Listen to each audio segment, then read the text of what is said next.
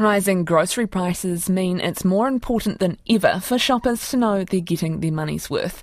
But Consumer New Zealand says retailers use confusing promotional strategies that make it difficult for customers. It wants New Zealanders to send in examples of unclear or misleading pricing and promotions so it can name and shame supermarkets. Head of Communications at Consumer, Gemma Rasmussen, joins me now. Kia ora, Gemma. What are some examples of this? We've had some really interesting examples sent in. For example, a bottle of wine on special for $21 with a saving of 99 cents, which is rather strange considering the bottle of wine's normal price is $20.99. Dog food on sale, buy two for $6 or $2.79 for one. A lot of items that are on special, and then you're finding that the regular price is 10 cents cheaper, things like this.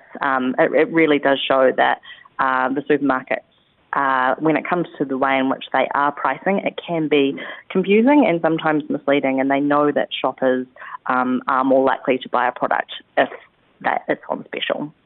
How hard can this make it for people on a tighter budget or trying to make, stretching the pennies here if you're looking at deals?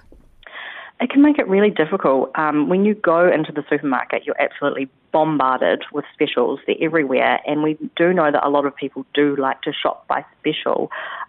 It can often mean when you get to the checkout, there's a bit of a disconnect from what you've seen and what you're actually paying. So we would like the supermarkets to take a little bit more responsibility and adjust their promotional practices. Well, how does it benefit them?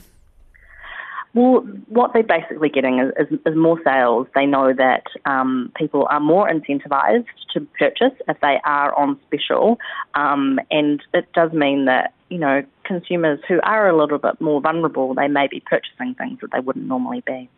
Are the controls on this kind of behaviour strong enough? We don't think so. The Commerce Commission recommended supermarkets take responsibility to ensure their pricing and promotional practices are simple and easy to understand, but there's not really any enforcement or action. They're really just saying to the supermarkets, please sort this out, but there are no real repercussions, which is why we are calling on people to send in their examples of unclear and misleading pricing so that we can get a better understanding of the situation and hold supermarkets to account. Kia ora, that's Head of Communications at Consumer, Gemma Rasmussen.